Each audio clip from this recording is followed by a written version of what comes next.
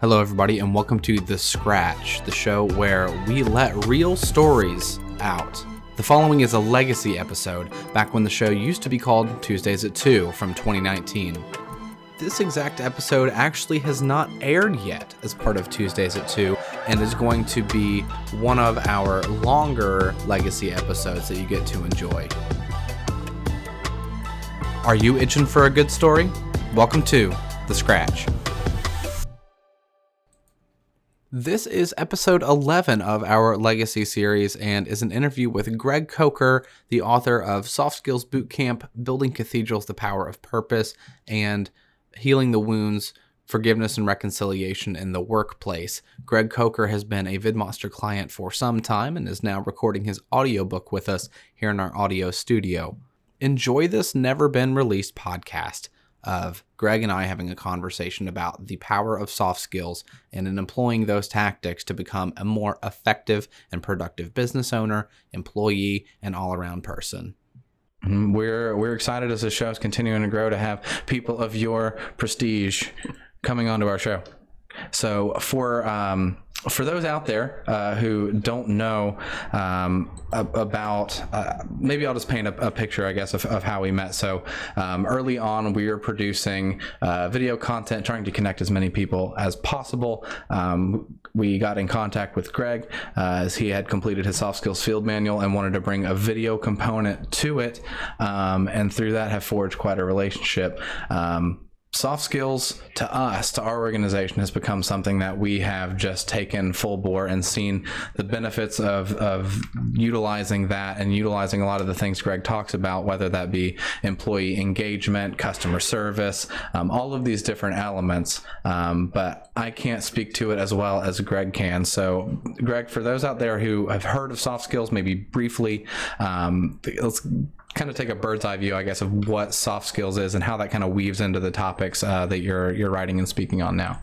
Okay, Sam, again, honored to be here. I know you're onto something. I love podcasting, and you and I were talking earlier. I travel. I put 40,000 miles a year on a car and travel quite a bit, airplanes, and I love podcasting. I love music.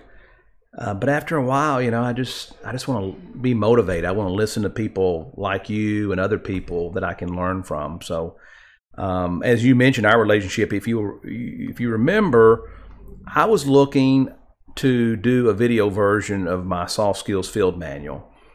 And I was living in Lexington, Kentucky area at the time, and I explored a lot of old people that do what you do, which were a lot more expensive, not as affordable, and didn't have near the experience as far as I think what the trends are now. So reached out, I think on Facebook, and someone said, you've got to go talk to this VidMonster company.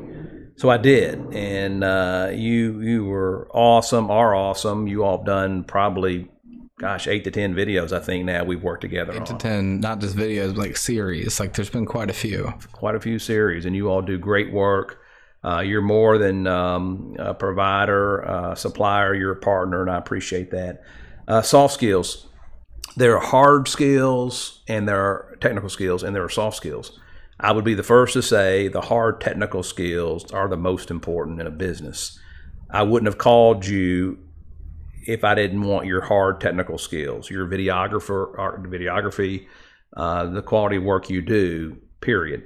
However, absent the soft skills, I would have gone probably somewhere else, because the way you and I connected, I tell people buy on emotion and justify with fact. People buy on emotion because you and I connected. I liked you personally. I think you liked me. We connected. And then I go back and justify why I want to use VidMonster versus one of your competitors to my partners. When really the real reason I end up using Sam and using you and your folks is because of the emotional connection, the soft skills. So there are hard skills, there are soft skills.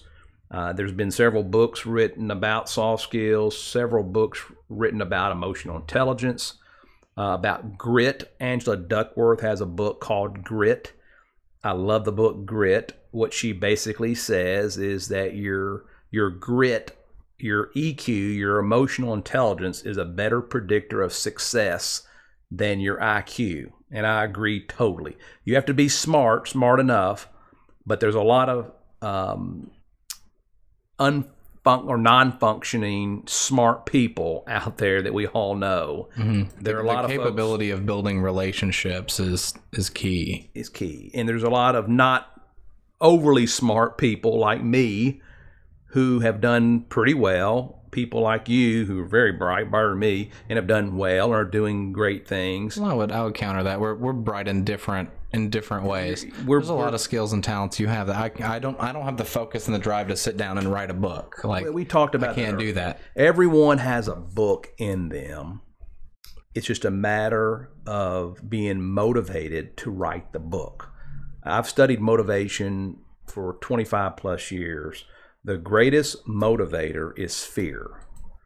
I am an accidental writer. My books are not War and Peace. 85% of readers only read the first 15 pages of the book. 85% of the readers only read the first 15 pages, the first couple chapters of a book, because professors who write books, other people who write books to be published, not to be read. And there's a running joke of folks who get their PhD. I don't have a PhD. I have a master's. I have a PhD in life skills, hard knocks. But there's a running joke that people who do their dissertation have to give one copy to the school they attend, the Library of Communication or Psychology or whatever. There's a running joke that if you put $100 bill on page 100 on the copy of your dissertation and put it on the bookshelves, in 25 years, you can go back and the $100 bill will still be on page 100 because nobody will read it. I'm an accidental writer. The only reason I've written 3 books, the first book was an accident. Well, it was an accident. I was motivated by fear. I had been fired in corporate America. I was hired by a great leader and fired by a great manager. And for me, I had to write my story. And fear in that I had to be able to package my skills and background to be able to provide for my family. And praise God, all honor and glory to God. He's given me a lot of stories, a lot of experiences that I just happened to be able to package it into 3 books. So that's awesome. So talk to us a little bit, I guess, about where the inspiration to do the first book, which I don't have a physical copy of here, but Building Cathedrals, The Power of Purpose, where that came from, and kind of where that leads us as far as soft skills field manual, working in corrections, working in all of these different places. And then where I ultimately want to land is talking about your new book, which you told me you just finalized this morning. It's complete as of about 5 hours ago, and I'll talk a little bit about how a book gets published. I had no idea. My background, corporate America, 15 years, AT&T, 4 years, recruited by our governor to be a regulator, a government regulator. I was then hired off as being a government regulator. I was hired by an energy company by one of the greatest leaders I've ever met. Not because he read a lot of leadership books. It was natural for him. I talk a lot about emotional intelligence. There's a lot of definitions for EQ, emotional intelligence. My definition of emotional intelligence is what happens to the oxygen when you walk in the room. And we've all been around those folks, and when they walk in the room, you jump up, you want to love on them, they want to love on you. Your day is brightened as a result of being in the room with that person. That was that guy. We've also been in rooms or when someone walks in, when they walk in, the oxygen is depleted. The guy that hired me was one of the greatest leaders. When he walked in the room, the oxygen enhanced. The guy who fired me was a great manager, not a bad person, but a horrible leader. When he walked in the room, the oxygen depleted. Not a bad guy. I think everybody's had experience with a manager with those limitations. Exactly. Who isn't, but also at the same time thinks that they still maintain that EQ that they don't, and that even becomes more of a detriment. So I think we've all experienced that, and that's one of the things I really like about all of your writing, especially when talking about like the management versus leadership, is that it's something that we've all experienced. Most companies most companies promote people into authorities of leading other people that were great managers perhaps, or great engineers, or great technical skills, the hard skills, but they're horrible at the soft skills.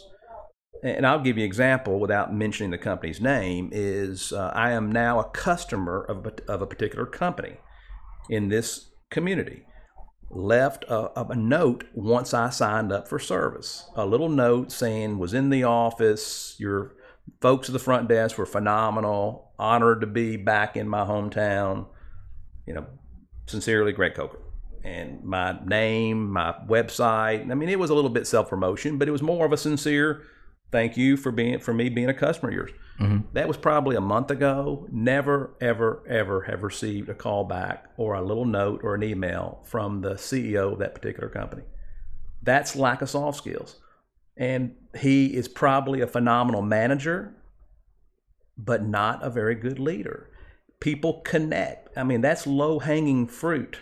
Mm-hmm. If someone leaves you a note or an email, I'm busy, you're busy, but I'm never too busy within 24 hours to acknowledge the phone call, to acknowledge the text, to be able to say, can I call you next week? Love to hear from you. Or just say, he could have easily emailed me and said, hey, thanks for your service. If I can ever be of service to you, don't hesitate to call me. Not, come on in, I want to have you come leadership training for our company. That's not the reason I left the note. So there are so many people out there that confuse management and leadership. It's not management or leadership, it's management and leadership. If you are in an organization, you have to manage things. You lead people. Mm-hmm. And that's basically, if there was a theme of all three of my books, is people buy on emotion and justify with fact. You've got to be management and leadership, not or. It's the soft skills, it's the grit. And if you know you can manage, if you love, you can lead. And I am a firm believer, you have to instill love into your culture. If you don't have a culture, a spirit in your company will be marginally effective. It'll never be a peak performing company if you don't have that spirit. Mm-hmm. Call it culture, call it spirit, call it whatever you want. I can smell it, I can taste it, I can feel it when I walk into your company. And that's one of the things that we had even thought about since we started, creating this content where you talk about these things early on. We had thought about our company culture maybe a lot earlier than startups think about. And culture isn't necessarily something that just happens by accident either. You talk a lot about how it's not even necessarily created either, but it's nurtured in the right way. Exactly. When I walk into your building today, I can feel the culture, I can smell the culture. Your folks downstairs are editing. Every one of them got up from behind their desk and came over and shook my hand. They're busy. I didn't expect that. I just simply said, how are you all doing? They all stood up. They all came over. They greet me when I walk into the facility. The way, I call it the psychology of the greeting. The way you greet someone when they walk into your business will establish customer loyalty. And also the exodus. Now, I give AT&T a hard time. I used to work for AT&T. I used to actually with Bell South at the time. Mm-hmm. And I give them a hard time. It's not the same company anymore. But one thing they continue to do to knock it out of the park, at their cellular stores, they greet you when you walk in. The Apple store greets you when you walk in. AT&T, what they do is they will walk you out and open the door for you when you leave. I don't think Apple does that. Apple greets you. They do a great job. But the feel of Apple, the feel of Starbucks, I do work with the career centers, and they used to call them unemployment centers. When I was unemployed, when I went through the line, it felt like an unemployment center. It felt like an unemployment office. It felt like prison. It was concrete slabs. It smelled. It wasn't the right culture to motivate me to be my very best after the fire in my life, which literally was being fired from corporate America.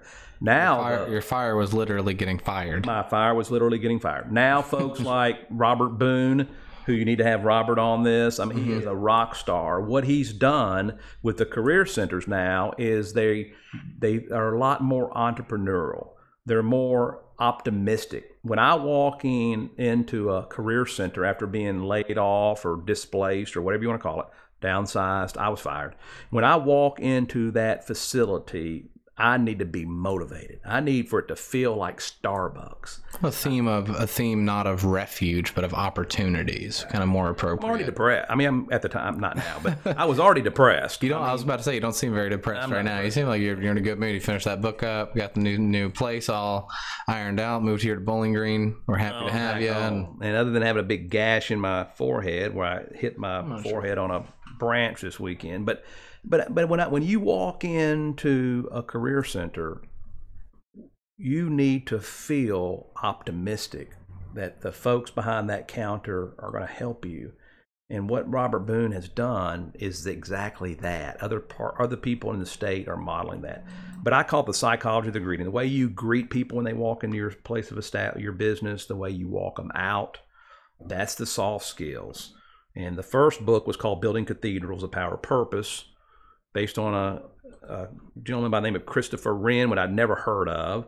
Christopher Wren is known in England as one of the greatest architects in history. He was commissioned to rebuild St. Paul's Cathedral after the Great Fire of 1666 that leveled London.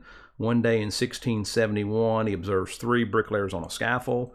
The first person, what are you doing? That guy says, I'm working, I'm a bricklayer, totally disengaged. The second bricklayer, when asked the same question, responds, I'm building a wall. Happy about the wall, didn't see the big picture. The third bricklayer, the most productive of the 3, the future leader of the group, when Christopher Wren asked the question, what are you doing? With a gleam in his eye, he exclaims, I'm building a cathedral to the Almighty. Mindset. The mindset. It's all mindset. And that came to me, Sam, in the unemployment line. So when I went home, I could not get that story out of my mind. And that was what led to the first book. I've never been a big reader. I definitely wasn't a writer, but a monkey could have written that darn book. Once you look at the metaphors of the leadership of Christopher Wren, who was a leader in addition to being a manager. He was clearly a manager. He was an architect. He was an engineer. He was a scientist. But he was a leader. He got out from behind his desk on a busy Tuesday morning when he was too busy to get out from behind it. But the leader in him says, no, you get your butt out of your office and you go ask those folks, what are you doing? You know, the first one, I'm working, I'm a bricklayer. We've all felt that way. The second one, what are you doing? I'm building a wall. I do that I focus on what I do, write books and do motivational speaking. It's more than that. The third one, I'm building a cathedral. It's more than that.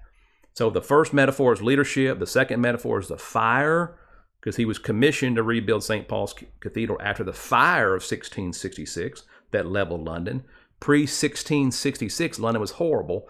10,000 people a year died of the plague, the number one cause of the plague, rats and fleas, disease, rats and fleas. After the fire, the rats and fleas were eradicated. And the leaders of London, the leaders of your company said, let's make this place the best it can be, and they did. So now I've got a redemption metaphor. And then that's the first metaphor is leadership of Wren. The second metaphor is redemption of the fire. Third metaphor or metaphors are the bricklayers on engagement. So I went, oh my gosh, I've got a book here. And I wrote a book. I'd never written a book before. And we were on our 6th printing, and NPR's done a local NPR station did a story on us. And then the second book is Soft Skills Field Manual, based on what employers were then telling me, Greg, we can teach them hard technical skills, but we can't always teach them these soft skills. And I thought, I've been teaching these soft skills. So I thought maybe I should write another book. And I wrote another book. And the third one is called, which is final today, it should be on bookshelves here in the next 30 days. It's called Healing the Wounds, Forgiveness and Reconciliation in the Workplace. Because I'm convinced most organizations are not reaching optimum levels of performance for numerous reasons. But one crucial reason is because people are not forgiving each other in the workplace. And if they forgive each other, they're not reconciling. Mm-hmm. Because most people think reconciliation means resolution of the problem. It doesn't. So when I do these workshops, I'll have everybody in the room. If there's somebody in this room that's made you mad, that's pissed you off, excuse my French, but if that's what they've done, forgive them. Number 2, reconcile. But number 3, don't discuss the past. unless you just both agree you need to. But most of the time, all it needs is for you to maybe send me an email or a little note saying, Greg, would you like to have lunch next week? Or maybe coffee. And I'm like, and if I know we're not going to discuss the crap, I'm like, it's time for we get over this. It's a business issue. Even within organizations, like I know, especially for like smaller companies like ours, whenever there's been any interpersonal issues that are not either forgiven or reconciled, they can I know that they can snowball and cause issues with a large company, but even for smaller to moderate sized companies, like it's maybe more so. Yeah, maybe more so, because a smaller company, you see each other a lot more frequently than maybe in a bigger company. And where I learned, not the way I learned this, but a ritual. It wasn't quite a ritual. It was a ritual. About a mile and a half down the road here at 1215 Chestnut Street, the Sigma Chi fraternity, which I was a member, every Sunday night we would have fraternity meetings. And at the end of our fraternity meetings, we would go around the room, and before anybody freaks out and thinks I'm giving ritual out, which you can go online and Google any fraternity ritual and you can pull them up. But this is not ritual. But it's a secret. It's not it's not a secret. But I bet other fraternities out there and sororities probably did this as well. But every Sunday night we ended the meeting by the oldest fraternity member walking over to the pledge class, or the new pledge class. They were already activated. The new members, and me looking you in the eye and saying, Sam, I seek your friendship. And the only response was for you to look me in the eye and say, Greg, you will find it here. And then that person goes to the next person. Carl, I seek your friendship. Greg, you'll find it here.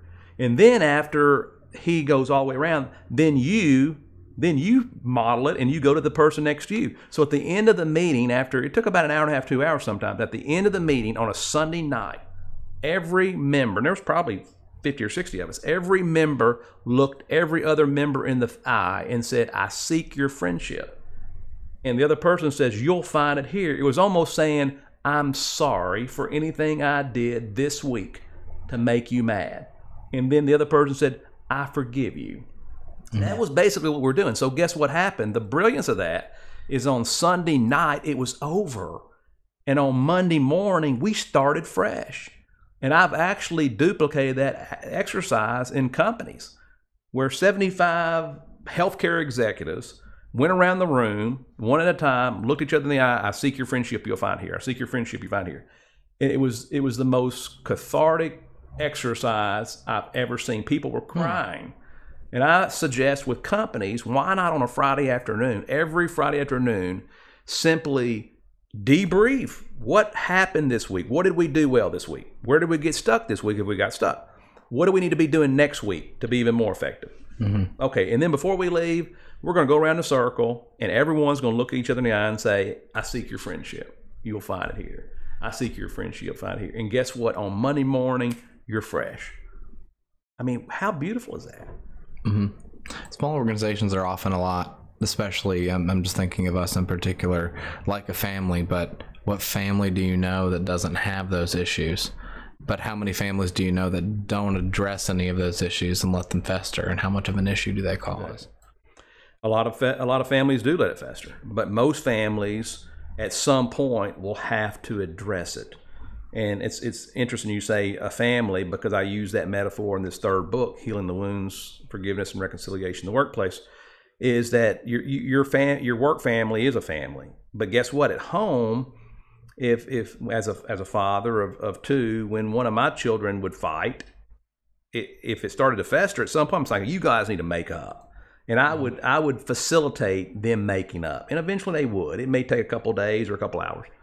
But guess what? As a leader in my organization, I'm somewhat the parent. So if two of my employees, if I sense there's some conflict going on, I have to play the parent. I have to facilitate forgiveness and reconciliation.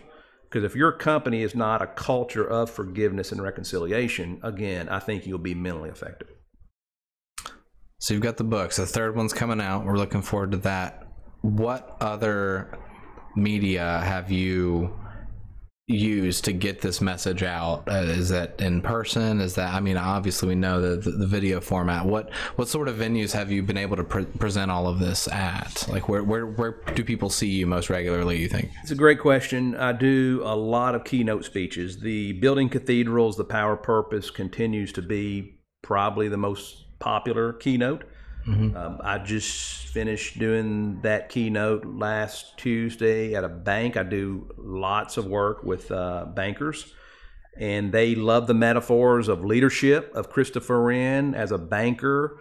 Do you get out behind your desk and ask the teller, which, oh, by the way, happens to be the most important person in the bank, and ask that teller, what is she doing or he's doing? Well, I'm working. I'm a teller. No, what are you really doing? Well, I'm working here at the bank. No, what you're really doing is you're really building this cathedral called a bank. So they love the metaphor of leadership, the fire. I'll even tell banks and other organizations, below your moniker or whatever your company name is, you should put fire department, because banks are in the fire business. People that go through fires have to go to the bank and get a home equity or whatever. I had to go to the bank. Third metaphor is the cathedral. Customer loyalty is built at the cathedral builder level. There's a lot of banks in town. There's a lot of other organizations. There's other videographer companies. If you do not see your company as a cathedral, if you don't see your customers as a cathedral, they're going somewhere else. Then engagement of your bank employees. So I do a lot of work with banks, a lot of work with other corporate executives, the Building Cathedrals, do tons of work in prison systems. Re-entry is a hot topic right now. How does what you all, not only is it a hot topic, but how does the soft skills message, the idea of finding that power of purpose, so important from a re-entry standpoint? Great question. From a re-entry standpoint, if you do not see yourself as a cathedral when you exit the correctional facility, you will not get a job. If you do not see the company you're interviewing with as a cathedral, you will not get the job. If you do not see yourself as a cathedral builder, if you're laying bricks, they're not hiring bricklayers. They may hire wall builders if the economy is good and there's lots of jobs out there, but they are only hiring, for guarantee, they're hiring cathedral builders. So from a reentry perspective, the folks in our correctional facilities are not the same as they were 25 or 30 years ago. I spent a lot of time in correctional facilities. They look like you. They look like me. They've gone through tough times. Sure, you still have some hardened criminals out there that are bad boys and bad girls. I mean, you don't want to be around. But the majority of folks that I work with in there have made mistakes like I have, like you have, by the grace of God. I'm not there from some of the crazy stuff I did in school and college.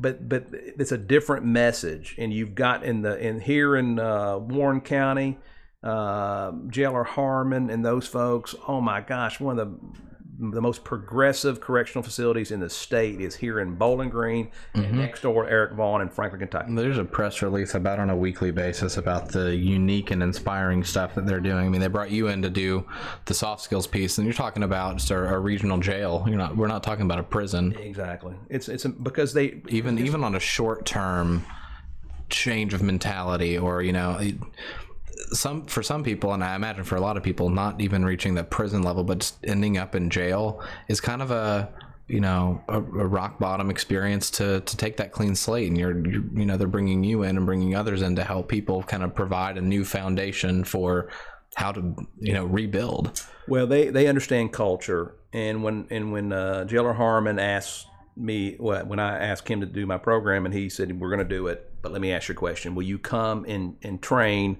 my correctional officers? And how much will you charge me to do it? And I went, I'll do it. No additional cost. I'll do it, because he said, and it was a profound moment for me. So from now on, what I do is I throw that into my fee. It increases the efficacy overall, I'd imagine. That's exactly, because he what he was saying is, and he was dead on, is if my correctional officers are not developing and modeling these behaviors, then how can we expect our prisoners, our inmates, to do it? And he's dead on. I had coffee with the commissioner of corrections several years ago, and there had just been a riot. I think it was at Eddyville. And I asked him, I said, Commissioner, what would you say would be the number one reason for a riot in a correctional institute? Without hesitation, Sam, he said lack of leadership. And I went, excuse me? He said, lack of leadership. I said, Really? explain. I said, explain. He said, Greg, you've been, and Sam, you've been with me. Yeah. He said, you've been in the correctional Yeah, facility. you dragged us cameras and gear and everything into one of the largest and kind of more secure prisons in the state to Exactly. film these moments, to film these keynotes, and to make sure that these corrections programs feel realistic, because they're all interview-wise, keynote-wise, and even some of the green screen stuff's all themed around corrections, and as opposed to just staying in our area doing the whole thing in a studio, how much more effective is it to be able to essentially say, no, this was presented at this prison. Exactly. This prison, this was presented here. It's 100 yards away from where you sleep. This is legitimate. Exactly. And I'll ask you what he asked me. He said, Greg, and I'm asking you now, Sam, when you and I went into the prison and walked through the yard, was there communication between the inmates and the correctional in the guards? Was there communication? Was there communication between? Did you see interaction between the inmates and the correctional guards? I did. I mean, and usually when I walk through, they're saying, good morning, how are you? It's usually pretty short, but it's communication. Mm-hmm. And I said, yes, I did. And he said, that's good. He said, when you walk through the prison yard and there's not communication between the guards and the inmates, there's going to be a riot. Mm-hmm. And as soon as he said that, my jaw dropped. I went, wow. Because that makes sense, though. Well, in corporate America, I'm sitting there going, if you walk through the factory floor and there's not communication between the supervisor and her or his employees, there's going to be a riot. Whether directly related to the job or not, even just person level, small talk type stuff. Exactly. And the riot will be in the form of a strike, a sick out, something. My mom and dad were both factory workers, and there was a strike at their facility. It wasn't about pay. It wasn't about benefits. You know what it was about? Lack of turkey and lack of ham, because every Thanksgiving and Christmas, my mom and dad used to get a turkey or a ham for Christmas and Thanksgiving. They coordinated. You get a turkey, I'll get a ham for Thanksgiving. I'll get a turkey, you get a ham, whatever. They coordinated that. Guess what? To save money, the factory took away turkeys and hams, and there was a riot. And the managers the turkey and ham riot. Well, they never realized it. The only people that realized it were the employees. The managers of the factory thought it was because of pay and benefits, and maybe they even said it's because pay and benefits. It's the same reason someone at a hospital sues the hospital over what they perceive to be malfeasance, when you know what it was? It was the way you treated my mother or my dad in the nursing home. Had you treated them the way they should have been treated, and someone would have walked to me and said, hey, listen, do you want to sue? No, they did a good job. My mom fell, whatever. Because guess what? It's the soft skills. My wife used to work at a nursing home. Some gentleman thought someone stole his leather jacket. My wife was convinced no one stole his leather jacket, but guess what she did? She went to Kmart and bought a pleather jacket. Not a leather jacket, a pleather jacket. A pleather jacket. And took it back to him and said, here's your jacket. He was satisfied. Mm-hmm. She saved that hospital or that nursing home probably millions of dollars in a lawsuit. Because guess what? He was okay. His family said, thank you. So if he fell 5 or 6 weeks later, and they probably could have legitimately maybe had a complaint, they didn't, because guess what? My wife bought the leather jacket. It's the soft skills. It's connecting with our customers. And the manager in me never recognizes that. The leader in me says, go spend $100 on a pleather jacket or whatever. It'll save us $1 million. Wow. It's the small things. It's really, it's so wild. And it's the customer loyalty. It's the way you connect. It's community involvement, which I think with soft skills, we've narrowly defined soft skills. Most folks that define soft skills show up to work on time, basic work skills, communication. Soft skills is joining the Chamber of Commerce. Soft skills is doing what you do, Sam, in the community. And when I look at the image magazines and I see you and VidMonster out there, that's soft skills. Going to funeral homes when someone in your friendship passes away, or their parents or their uncle pass away, and going to a funeral home to visitation is a pain in the royal butt. Mm-hmm. But guess what? You've got to do it. You do it for the right reasons, but it can be an inconvenience. But guess what? My wife can tell you when her father passed away, she can tell you every friend of hers who came to the visitation. When my dad passed away about 7 years ago, my kids can tell you everyone in their class, only about 2 or 3 of them, came to their friend's grandfather's visitation, stood in line for 30 minutes, sometimes an hour if it's a big funeral, and basically hugging my son, hugging my daughter, and saying, we're thinking about you. And guess what? Funerals are phenomenal places for forgiveness and reconciliation. When my dad passed away, guess who sent 4 sets of flowers? The guy who fired me. Wow. The company that I work for, he was in charge. I know he was because he approved every expenditure. They sent 4 sets of flowers. And that's when forgiveness and reconciliation with the guy who fired me started. Wow. It just permeates everything that we do. I mean, that's why I think for us that soft skills message has been such an important element to what we do, is because it's so all encompassing and because it works in so many different facets. And that's why people don't leave companies; they leave people. Mm-hmm. And the culture you've created here, Sam, with those 5 or 6 folks, and I know you've got others running around today doing filming, but the 5 or 6 folks downstairs in the studio that got up, that greeted me, they were happy to be here. And people don't leave companies, they leave people. I mean, you think about the jobs that you've had and you left, it was probably because of someone like the guy that fired me. It was time to leave Chuck E. Cheese. Just okay. Did you know I had worked there at one point? I love Chuck E. Cheese. No, I didn't know you that. I love that basic pizza there, but most of the time, it's a cracker and tomato sauce, a little bit of cheese, toast it, done. But people don't leave companies for the most part; they leave people.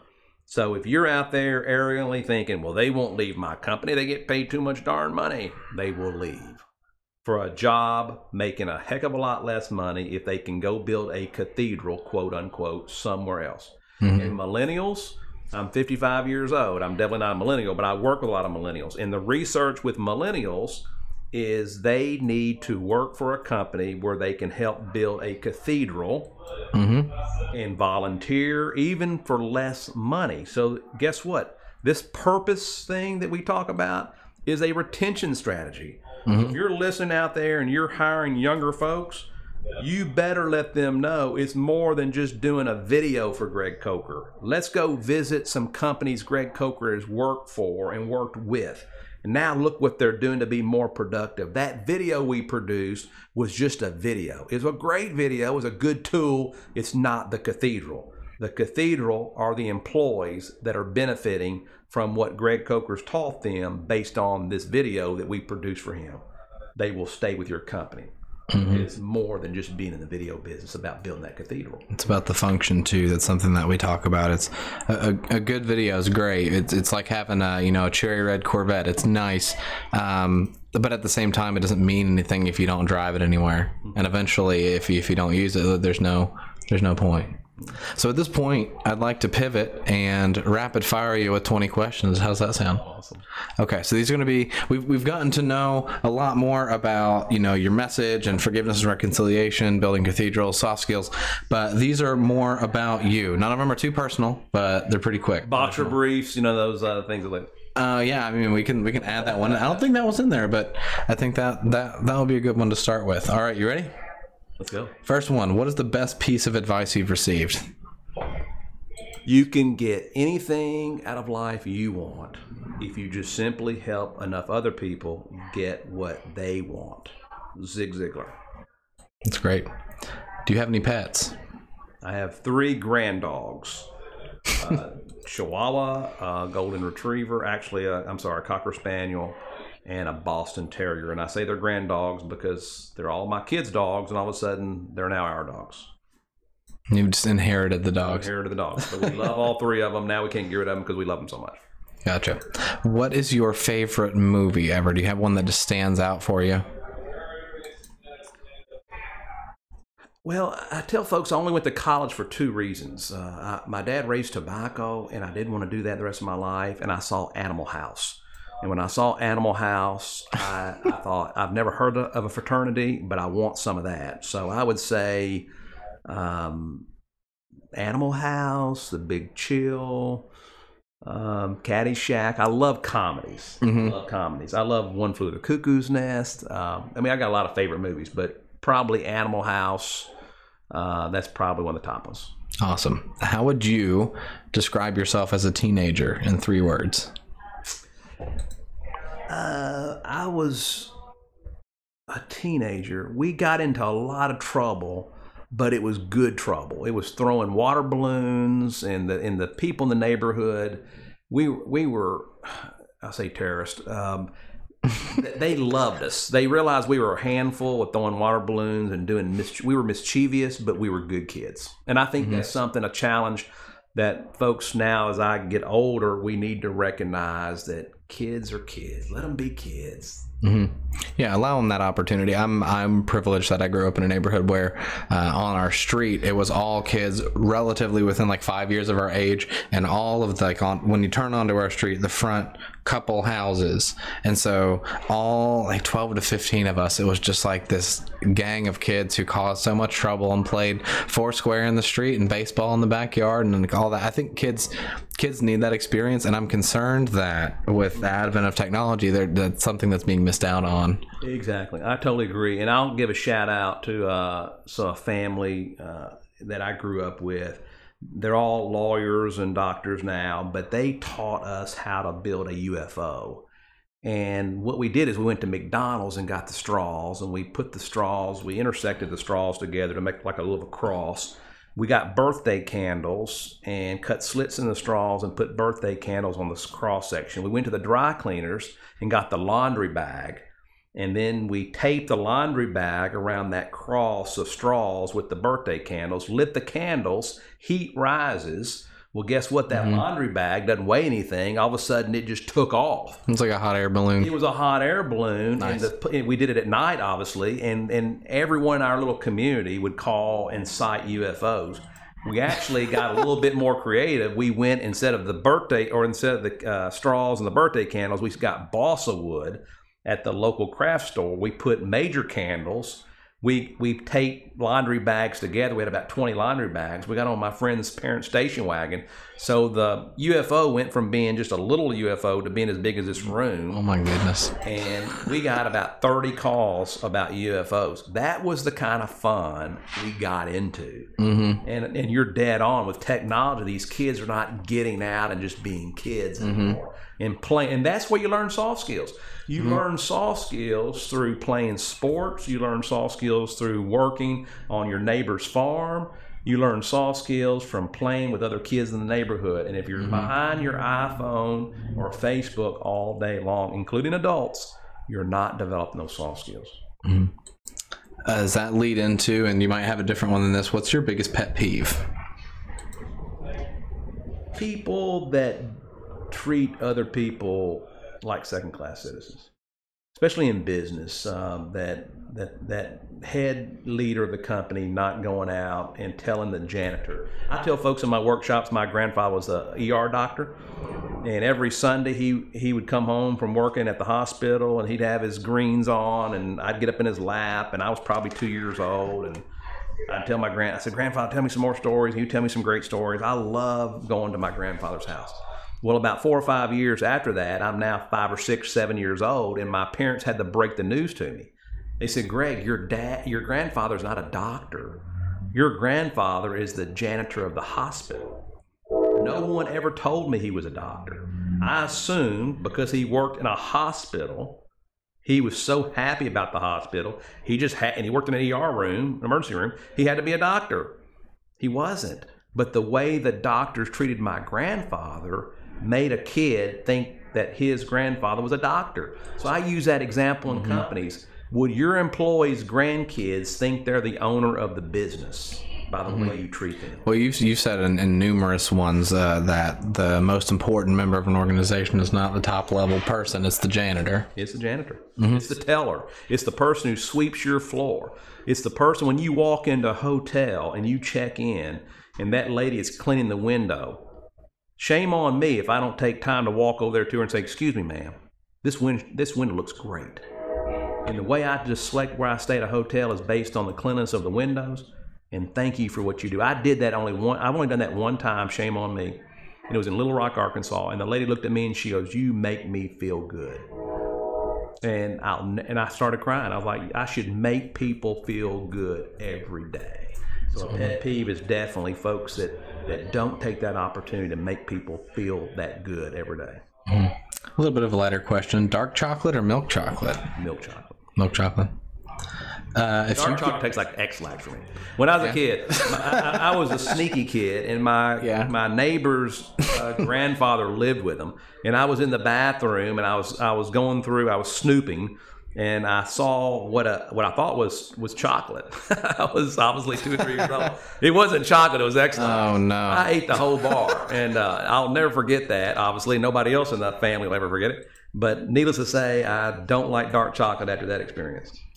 Just pretty much ruined the experience for you. But you're missing out on all the antioxidants and all that. I don't really have a preference when it comes to chocolate. If you could be from any specific decade or era historically, other than right now, what would it be? I like the roaring 20s. You know, that part of... Kind of a cool style. Yeah, it's a cool style. I love to dress up. You know, my mom and dad, God bless them, my dad was a factory worker and a farmer. He didn't have that opportunity to dress up, so for that reason, I really like to wear nice clothes and nice shoes. And that roaring 20s decade right there was cool. Good style, like you said. Nice. If you weren't in the industry you're in right now, what would you be doing? Like, what else could you see yourself doing? Well, I'm actually intrigued by corrections. The correctional facilities are different places. What Jailer Harm and other people are doing here locally, I'm very intrigued by the folks in the correctional facilities. They should be universities. I mean, I would love to develop a university setting for jails and prisons, and the folks that are serving life sentences, to recruit them and say, would you like to be a professor? Would you like to be a teacher?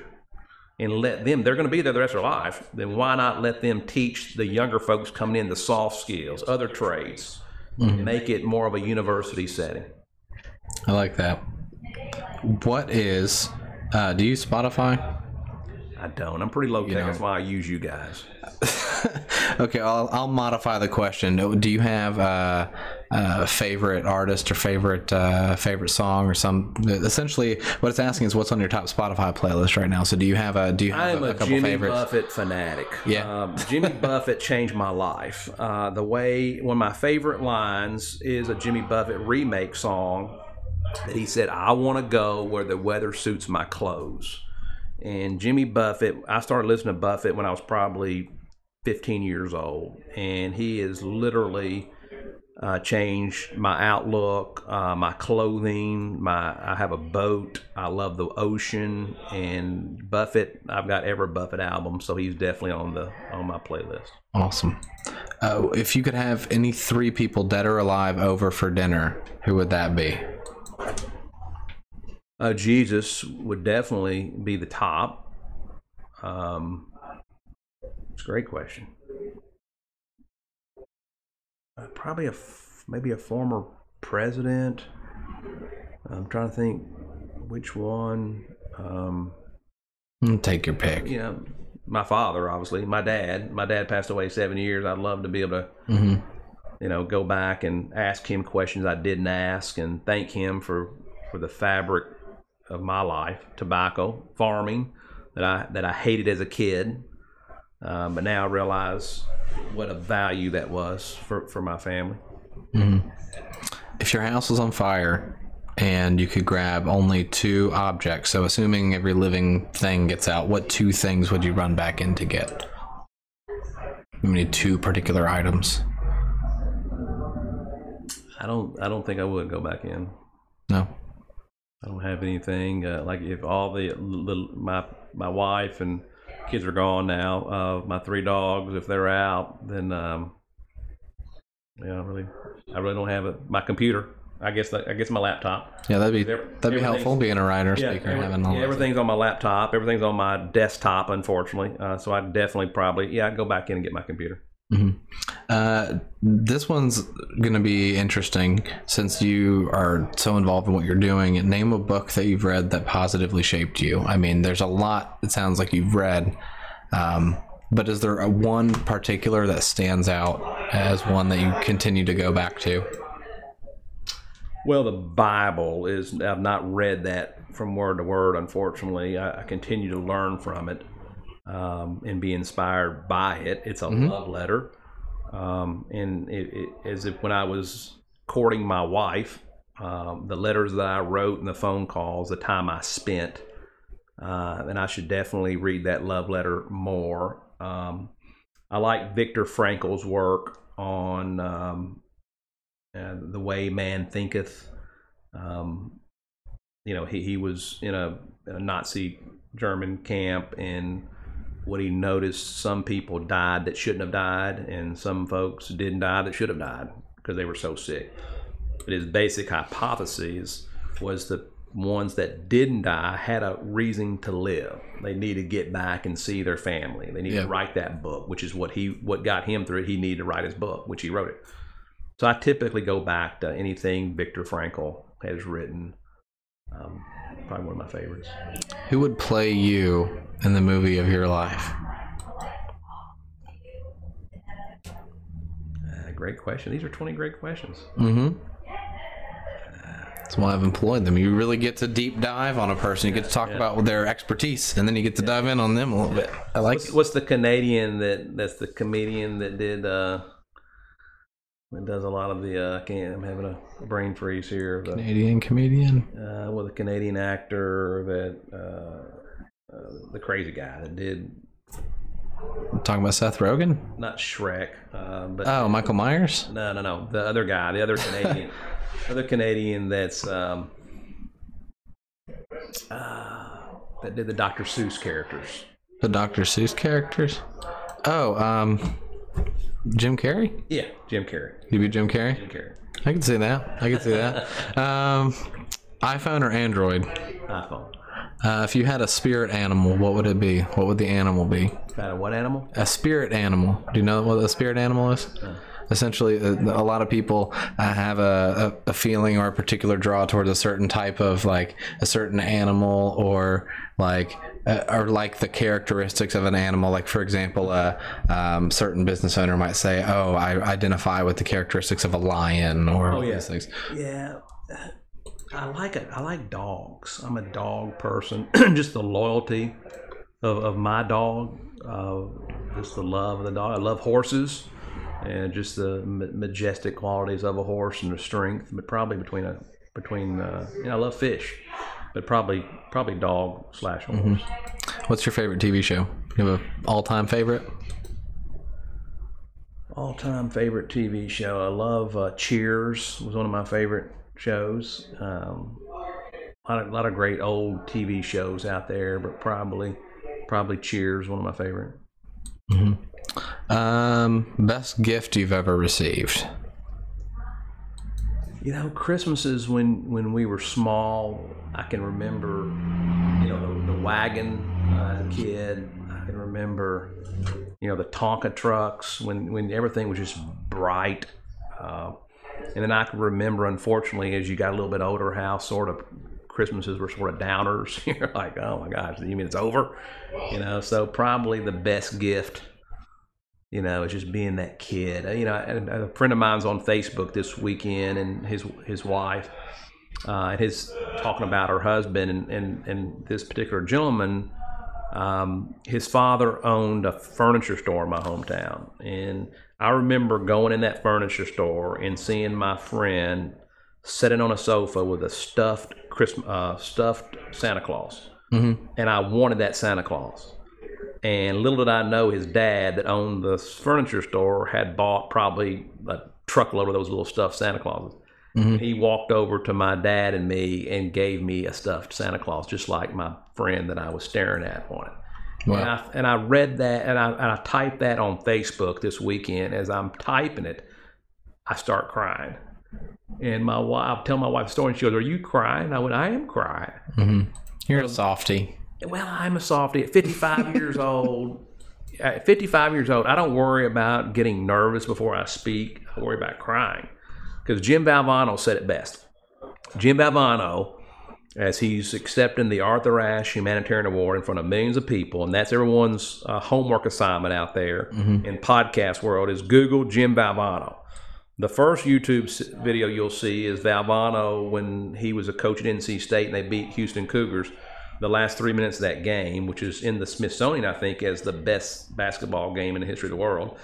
The second video you'll see is him accepting the Arthur Ashe Humanitarian Award, and he's dying of cancer. And he only lives about another 30 days, but he said if I could do it all over again, I would do 3 things. I would think every day, I would laugh every day, and I would have my emotions move to tears every day. Think, laugh, and cry. And I don't think he was talking about a boohoo cry. I think he was talking about a cry yesterday morning when I'm actually typing that Facebook post, and I'm going back to my buddy Scott's dad giving me that Santa Claus, and I tear up and start crying. That's a heck of a day. And if I could do those three things based on what Valvano helped me understand, is a great day. Think, laugh, and cry. I was about to say, if it's a sad cry, you probably shouldn't do that every day. But those, have those as we've grown our business. Those like moments of we're coming into something real.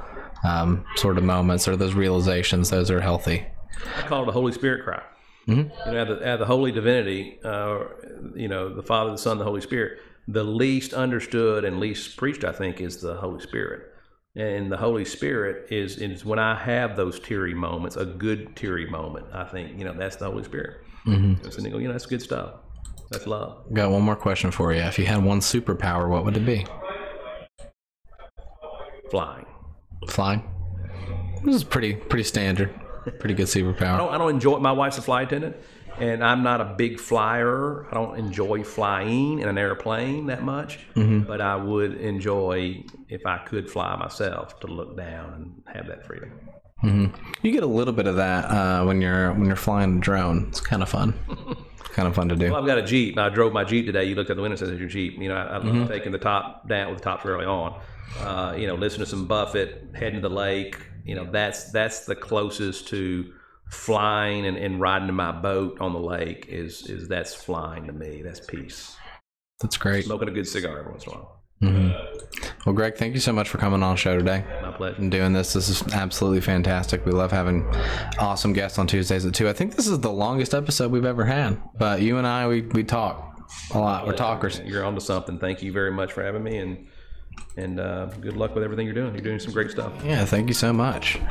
So for those out there who want to continue following Tuesdays at 2, be sure to follow us here on YouTube or Facebook as we continue to grow the show and make it into something. Again, thank you, Greg, for being here. Stay tuned for more to come from Tuesdays at 2, and everybody have a great and prosperous rest of your day.